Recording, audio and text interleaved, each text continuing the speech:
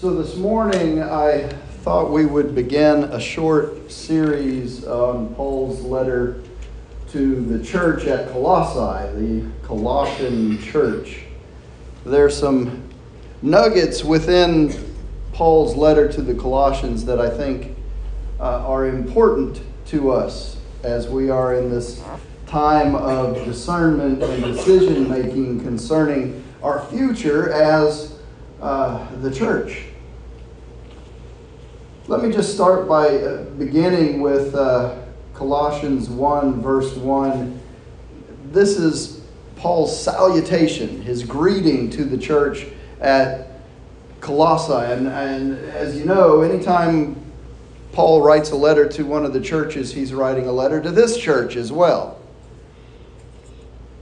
And he begins, Paul, an apostle of Christ Jesus by the will of God, and Timothy our brother, to the saints and faithful brothers and sisters in Christ in Colossae. Grace to you and peace from God our Father. These two verses are the salutation of Paul's letter. They reveal some interesting things about Paul's call to ministry that are useful to us as the body of Christ in motion in Splendora. He's saying, I, Paul, have been sent on a special assignment by Jesus Christ himself as part of God's master plan. And together with my friend Timothy, I'm greeting you Christians and followers of Christ Jesus who live in Colossae or Splendora. May everything good from God our Father be yours. See, Paul asserts his calling as an individual. He says that my calling is personal. My calling is special. And when I say special, I mean it's unique to me. And that's not just true for Paul, by the way. Each of us as believers is called individually, and God has a ministry and a mission and a purpose for each of us in the kingdom, as we are all valuable members of the body of Christ. And so I have to ask myself a question. Do I know what my purpose is? Do you know what your purpose is? Go ahead and turn to the person next to you and ask the question, what's my purpose? Oh, come on, you can do better than that. What's my purpose? I say that every day. I'm with you. I ask myself that every day. Have you explored, in other words, your mission and your ministry within the church? Have you discerned what spiritual gifts that the Holy Spirit has given you?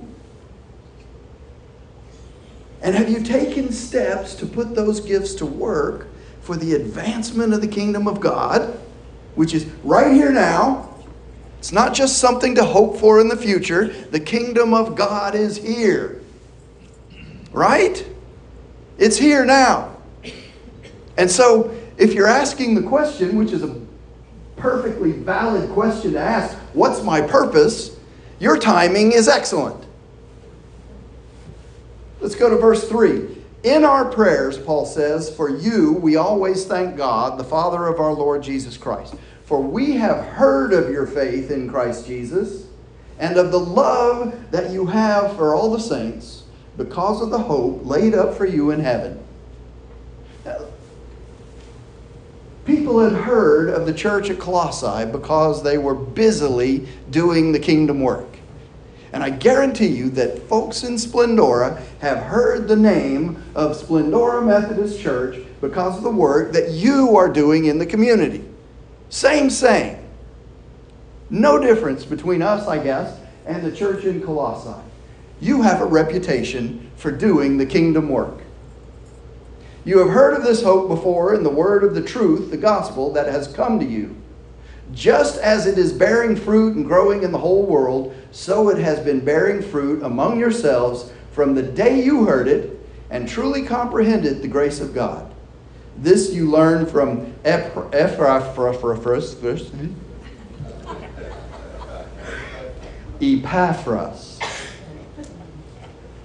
See, It's not just you guys reading the Old Testament that have issues. Our beloved fellow servant, he is a faithful minister of Christ on your behalf, and he has made known to us your love in the Spirit.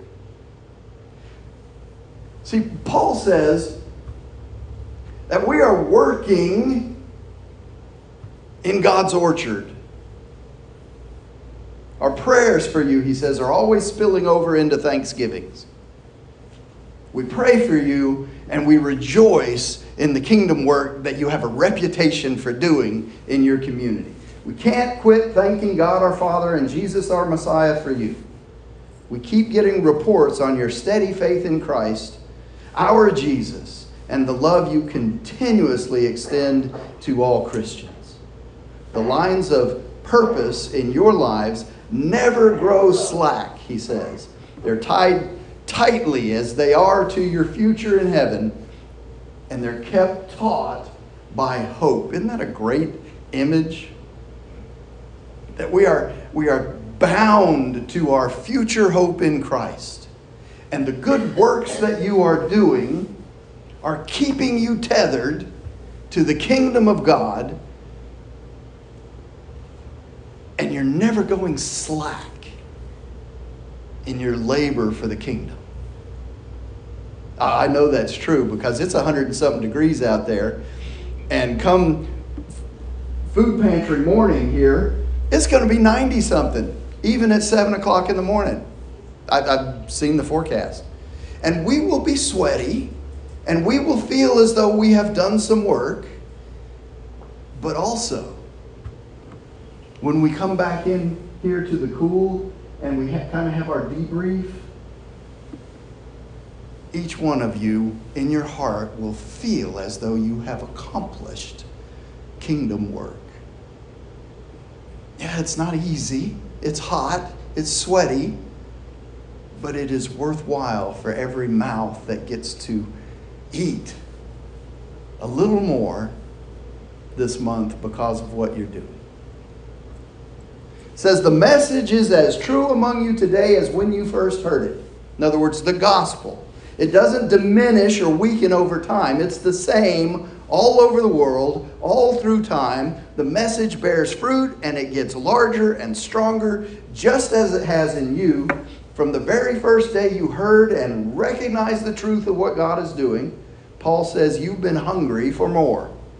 Isn't that the way it is? You get a little taste of the gospel and you want to know more. And so you get a little more and you want more. You never cease being hungry for the gospel. It fills you up and it keeps you hungry at the same time. I don't know any other food that does that except for maybe Chinese food. I've heard that when you eat that, you're hungry an hour later. I don't know. Maybe that's true, maybe that's not. From the very first day you heard it and recognized the truth of what God is doing, you have been hungry for more. It's as vigorous in you now as when you heard it from our friend and close associate, the guy whose name starts with E. He is one reliable worker for Christ. I could always depend on him, Paul says. He's the one who told us how thoroughly love had been worked into your lives by the Holy Spirit. Paul is giving thanks. He's praising the congregation at Colossae. He's giving thanks to God for this congregation, and he praises them for their steadfast faith and for their continued growth in Christ. And so as I read Paul praising and thanking for the church in Colossae, it occurs to me that from time to time we need to do that here. We need to praise God for this congregation, this body of Christ here in Splendora. We need to take time this morning to thank God for the church at Countryside. We need to praise God for his continued work through you and acknowledge your faithfulness and hunger for the Lord and his word. I think that's time well spent, don't you? We need to say thank you to God. For those of you who are faithful to attend church regularly, we need to say thank you for you. For those of you who are faithful to understand that The generous giving of your tithes and offerings is not because God needs the money, but because you and I need the spiritual benefit and blessing of having a compassionate giving heart for the purposes of God and the advancement of the kingdom. We need to say thank you for those of you who give to the ministry and mission of this church.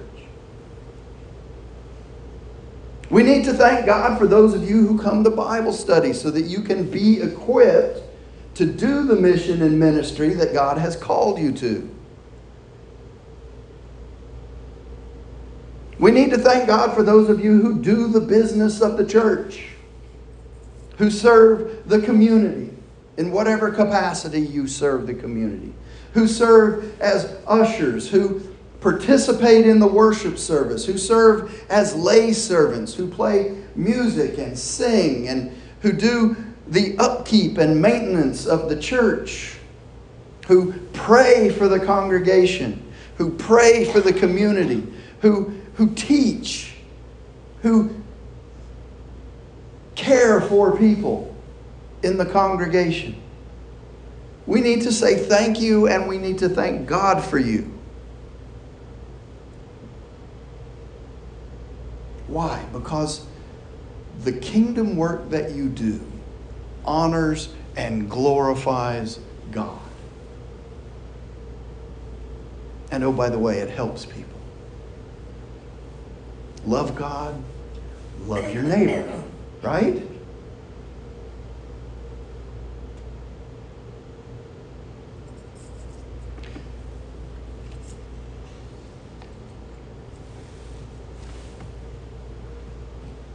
All this time we have been spending on disaffiliation and alignment of where we're going next.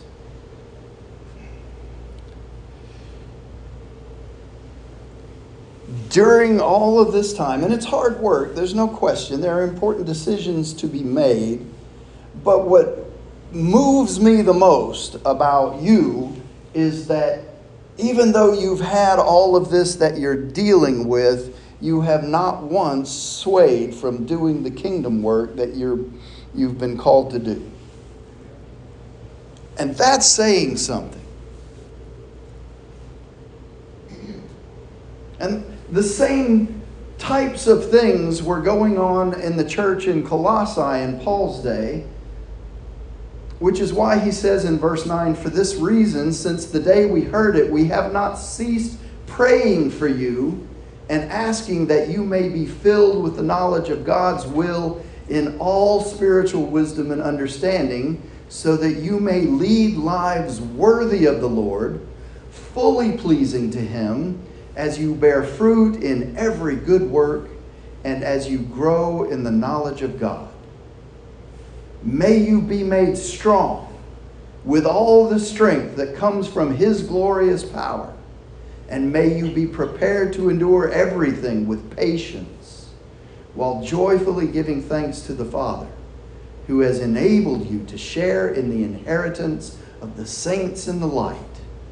He has rescued us from the power of darkness and transferred us into the kingdom of His beloved Son, in whom we have redemption, the forgiveness of sins."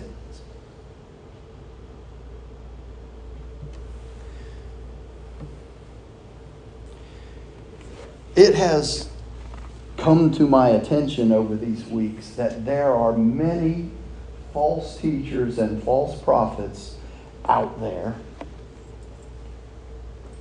trying to distract you from the mission and purpose of the church, to make disciples of Jesus Christ for the transformation of the world. And the key part of that is transformation. Transformation is the mission that Jesus was on in His earthly ministry. He ate with sinners, not so that the world would say, "Oh, I guess maybe their sin's not so bad." No. He was not there to affirm their sin. He was there to show them that the way of transformation was what He was about. He didn't want them to affirm their sin. He wanted them to transform their lives into a life that is Christ-like. Now, there are false teachers out there who will say that when we speak the truth, we are unloving. Have you heard this? The truth is that a failure to speak the truth in love is the most unloving thing that we could do for anyone.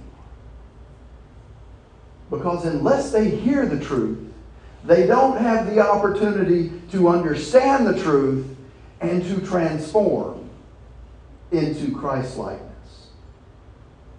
If you tell them that's their sin, whatever sin it is, and incidentally, we're all sinners here. If you tell someone their sin is okay with God, what happens to that soul in front of Jesus Christ when Jesus reminds them, "Depart from me, you who practice lawlessness. I never knew you." But Pastor so-and-so said that my sin was okay. Well, I got news for Pastor so-and-so. When he stands before Jesus, he's going to get a similar statement. The most unloving thing we can do is tell someone that their sin is okay. Now, does that mean that we don't grant them access? Oh, that person's a sinner. We're not going to let them into the church. Now, that coffee there, that's not for sinners. Right? No. We're going to be hospitable. We're going to be loving. We're going to include and invite, welcoming, and make them understand they are just one more sinner in a congregation of sinners.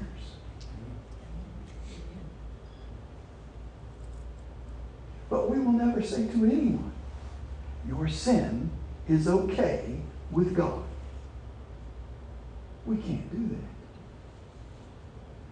Now, we don't have to be judgmental and look down our noses at them because our sin is just as grievous to God as whatever theirs might be. What's the point? The point is, be careful of the false prophets telling you that sin is okay. The second you hear somebody say, well, it's really not that bad, shouldn't we just be inclusive and tolerant of everyone and their sin?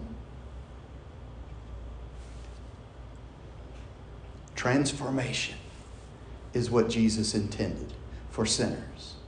That's why we gather here, so that we can receive the grace and mercy of God and the transformation that Jesus offers when we accept that grace and mercy and profess Jesus as Lord. How do we continue to grow in the faith? Paul is asking us here in these verses. How do we remain faithful to all? How do we remain steadfast in our mission and our ministry? How do we stay on course? How do we continue to live lives and do good works that honor and glorify God? In other words, how do we be worthy of the calling that God has given us? Well, if we take Paul's example, it's clear that the only way that we can be worthy of our calling is to be obedient to the Word and to pray. We must pray earnestly, without ceasing, for those specific things. Because prayer is the most powerful weapon in our arsenal against the powers and principalities, against the false teachers and false prophets that come against us and our mission and our ministry to the world. There's this account in the Gospel of Mark. It's in the 9th chapter. Starts at verse 14. There's an account where Jesus is healing a boy of a demon, After the disciples had been sent out, they could not, even though they had been given authority by Jesus himself to cast out demons, they could not cast out the demon from this boy. Mark writes, when they came back down the mountain to the other disciples, they saw a huge crowd around them. And the religion scholars cross-examining them. As soon as the people in the crowd saw Jesus, admiring excitement stirred them. They ran and they greeted him. And he asked, what's going on? What's all the commotion about? And a man out of the crowd answered, Teacher, I brought my mute son, made speechless by a demon, to you. Whenever it seizes him, it throws him to the ground. He foams at the mouth, he grinds his teeth, and he goes stiff as a board. I told your disciples, hoping they could deliver him, but they could not. Jesus said, what a generation. No sense of God. How many times do I have to repeat myself? How many times do I have to go over these things? How much longer do I have to put up with this? Bring the boy to me. And so they brought him. And when the demon saw Jesus, it threw the boy into a seizure, causing him to writhe on the ground and foam at the mouth. He asked the boy's father, how long has this been going on? Ever since he was a little boy. Many times it pitches him into fire or the river to do away with him. If you can do anything, do it. Have a heart and help us. Jesus said, if I can do anything, there are no ifs among believers. Anything can happen in the kingdom. No sooner were the words out of his mouth than the father cried, then I believe, help me with my doubts. Seeing that the crowd was forming fast, Jesus gave the vile spirit its marching orders. Dumb and deaf spirit, I command you out of him and stay out. Screaming and with much thrashing about, the evil demon left the boy. The boy was pale as a corpse, so the people started saying, oh, he's dead. But Jesus, taking the boy's hand, raised him, and the boy stood up. After arriving back home, his disciples cornered Jesus and asked, why couldn't we throw the demon out? He answered, there's no way to get rid of this kind of demon except by prayer. See, we have this attitude, don't we?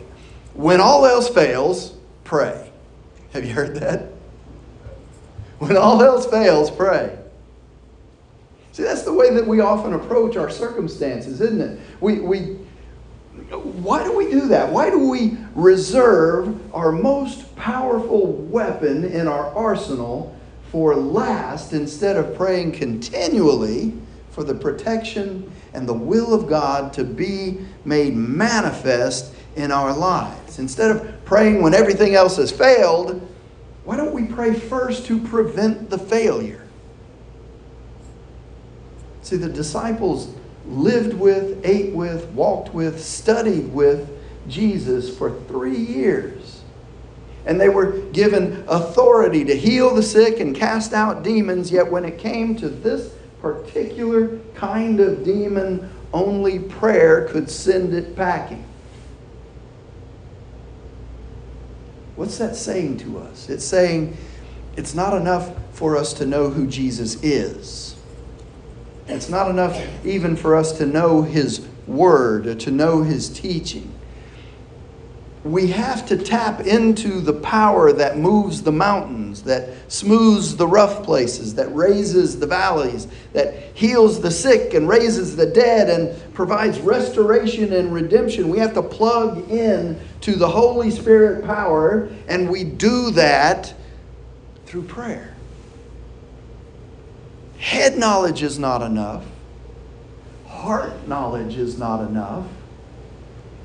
The activity of plugging ourselves into the Holy Spirit power through prayer is what moves the mountains, what smooths the rough places, what raises the valleys, heals the sick, raises the dead, provides restoration and redemption, and oh, by the way, casts out the demons, reveals for the false prophets and teachers.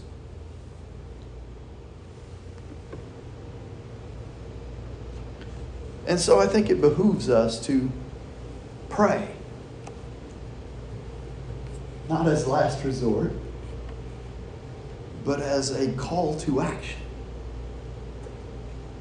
And so my prayer for you is like Paul's prayer for Colossae. May you be filled with the knowledge of God's will in all spiritual wisdom and understanding, so that you may lead lives worthy of the Lord, fully pleasing to God, as you bear fruit in every good work and as you grow in the knowledge of God, and may you be made strong with all the strength that comes from His glorious power, and may you be prepared to endure everything with patience, while joyfully giving thanks to the Father, who has enabled you to share in the inheritance of the saints in the light. What a grand blessing that Paul has given us in this letter to Colossae.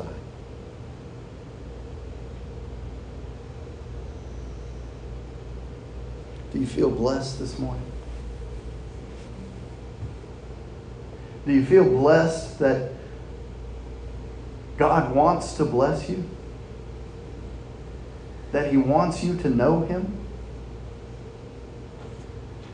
That He loves the response that He gets from you when you do good works to help your neighbor? That's why we're here. That's why we're the church.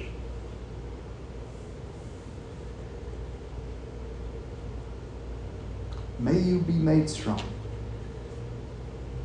with the strength that comes from God's glorious power this morning.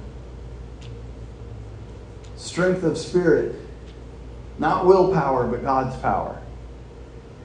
That's what He's blessing you with this morning.